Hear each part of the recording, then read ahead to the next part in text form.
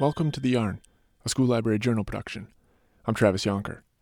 Ekua Holmes burst onto the picture book scene in 2015 with Voice of Freedom, Fannie Lou Hamer, the spirit of the civil rights movement. The book, written by Carol Boston Weatherford, won Caldecott, Seibert, and Coretta Scott King Awards.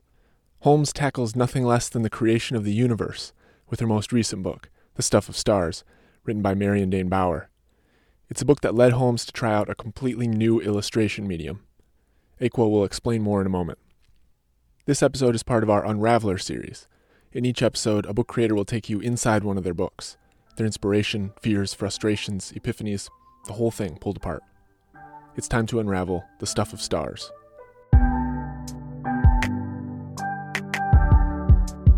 Well, The Stuff of Stars was written by Marion Dane Bauer, and I like to say that it's a creation story, and it's about how the universe came into being and how that is related to every living thing right now.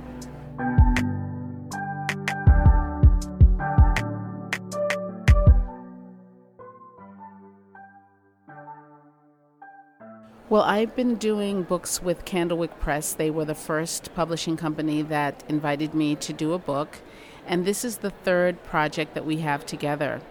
So they presented me with this manuscript, and I read it, and I thought it was lovely, but I was wondering why they thought I was the right illustrator. It's not a book that has lots of figures in it.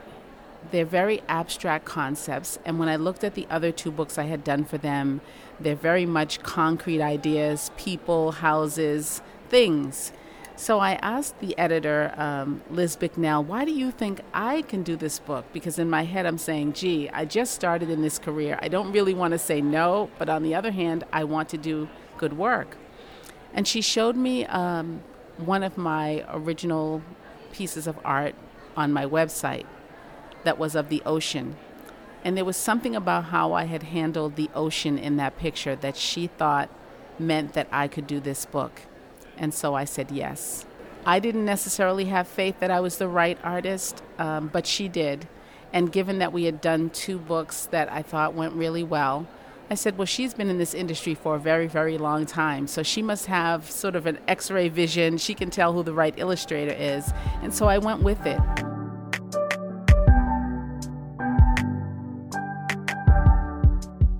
And moving into getting it done, there were times when I felt like, oh, I wonder if I should have said yes, because a lot of what the book is about is what hasn't happened yet, what hasn't been created yet. So it's like, how do you illustrate something that's not there? Then time went on. I was cleaning my studio one day, and as you might imagine, I have a studio full of scraps of paper, all kinds, wallpaper, wrapping paper. And I came upon this little square of marbleized paper. And I looked at it and I thought, wow, that looks like the universe in that little scrap of paper. And it just sort of clicked in that if I used marbleized paper as a technique, I would get all of that sort of grand universal scale that I was looking for. And so that's how the book was created. That was a big aha moment for me. All of a sudden, it seemed completely doable, and I was ready to go forward at a great speed. That must have been a great day. It was a great day, and I happened to know someone who knew a lot about marbleized paper. So I set up to take some classes with her, and I made all of the papers for the book.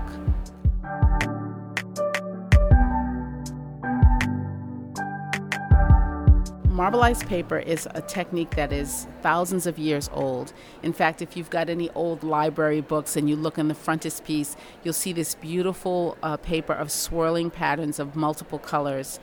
And I don't remember where it originated, but it's basically floating ink on top of water, combing it and making certain kinds of patterns with it, and then dropping a piece of paper on it and pulling up the paint off the top of the paper.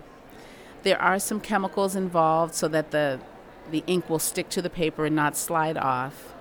And there are some techniques, meditative techniques, where you actually just blow on the ink to get the patterns to emerge. It's sort of like using your breath, but people also make instruments, use straws and things like that. And I'm sure that there'll be lots of innovation that still can come from marbleizing paper. But it's very simple, it's very beautiful.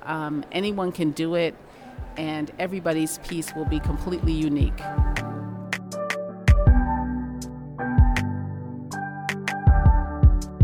You know, every book is like its own college course, because an illustrator that receives a manuscript, they then do their own research. It's not like someone can hand you everything that the pictures will end up representing. You have to go and see for yourself, kind of thing. Where people say, go see for yourself. And so illustrators, I believe, have to do that for themselves. So I had to read about all the things that Marion had already read about, but I had to see them for myself and understand them for myself so that I could illustrate them.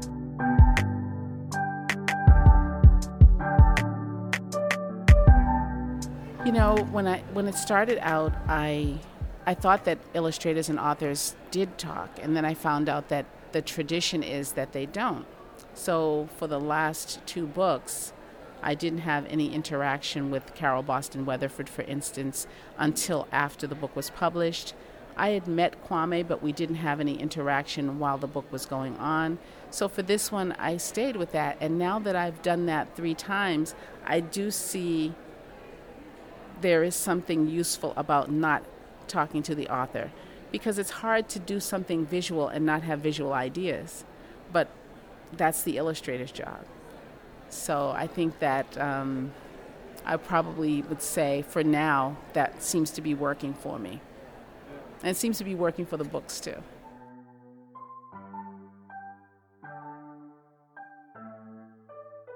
I still handled it a lot in the same way that I do collages. So anything that you see in there that's a shape, I still cut those shapes out, but I put the book together as a digital creation, and this was my first time doing that.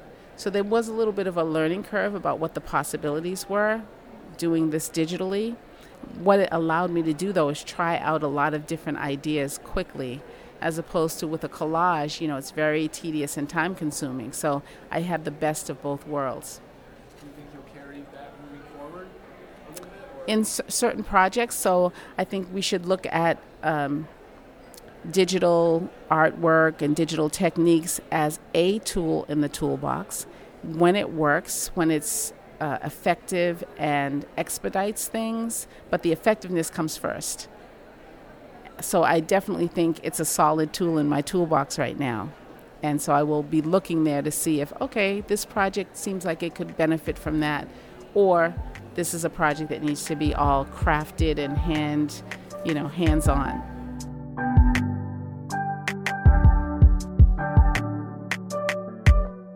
I'm not sure there's such a thing as a typical day, but I'll tell you what I aspire to in a typical day, and that is to wake up early, to have a couple of good cups of coffee, to think about my day, and then I go to my studio and do whatever the next thing is that needs to be done.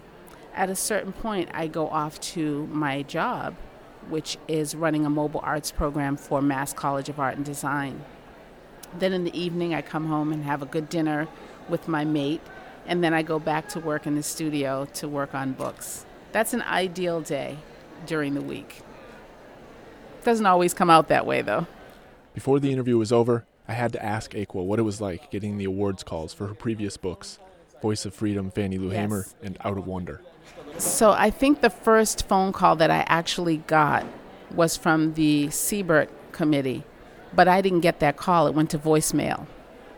So keep in mind, this is 6 o'clock in the morning, and I try to get up at 6, like I told you, on a perfect day. But the first call that came in, I believe, was from the Caldecott Committee. And I was so sleepy. I was like, oh, wow, thank you, But I was so sleepy that I kind of went back to sleep. And then about 10 minutes later, the phone rings again. And I pick it up, and it's the Coretta Scott King Committee. And then I got up. And then later on, I found out that they had left a message. The Siebert Committee had left a voicemail. So, all of these congratulations are coming in through my email, and some of them are related to Siebert, and I'm like, what is that? I never heard of that. And then I find out later. So it was a crazy, crazy day. In contrast to Out of Wonder, where I I hadn't thought about the award situation at all. I wasn't going to the conference. I wasn't thinking about it. And because they were in Colorado on West Coast time, when they called me, it was 9 o'clock. So I didn't make the connection. And then the number said Colorado, but with cell phones, it doesn't really matter. It doesn't mean that the phone's in Colorado. So Sam Bloom was the person that called me. And he says, "Hey, Ekua, it's Sam Bloom." And I've met Sam before. So I was like, "Oh, hi, how are you?" Still not making a connection. And then he says, "Well, I have some really good news for you." And all of a sudden, I'm like, "Oh, Colorado, Sam Bloom, February 12th or whatever day it was." And it all clicked in. And I just went crazy, dropped my phone, disconnected the call. And my partner runs upstairs. He says, "What's the matter? Is someone attacking you?" Because I was literally screaming and dancing in my kitchen. So 2 very different experiences, but 2 great ones that I'll tell my grandchildren about. Thank you, Ekua Holmes, for the interview. Thank you, Andy Krozik, for making it happen. Thank you, Philip Stead, for our theme music. Additional music for this episode from the Free Music Archive. Have an idea for the show? You can contact us via email at theyarnpodcast@gmail.com and visit us online at the School Library Journal website. I'm Travis Yonker. Thanks for listening.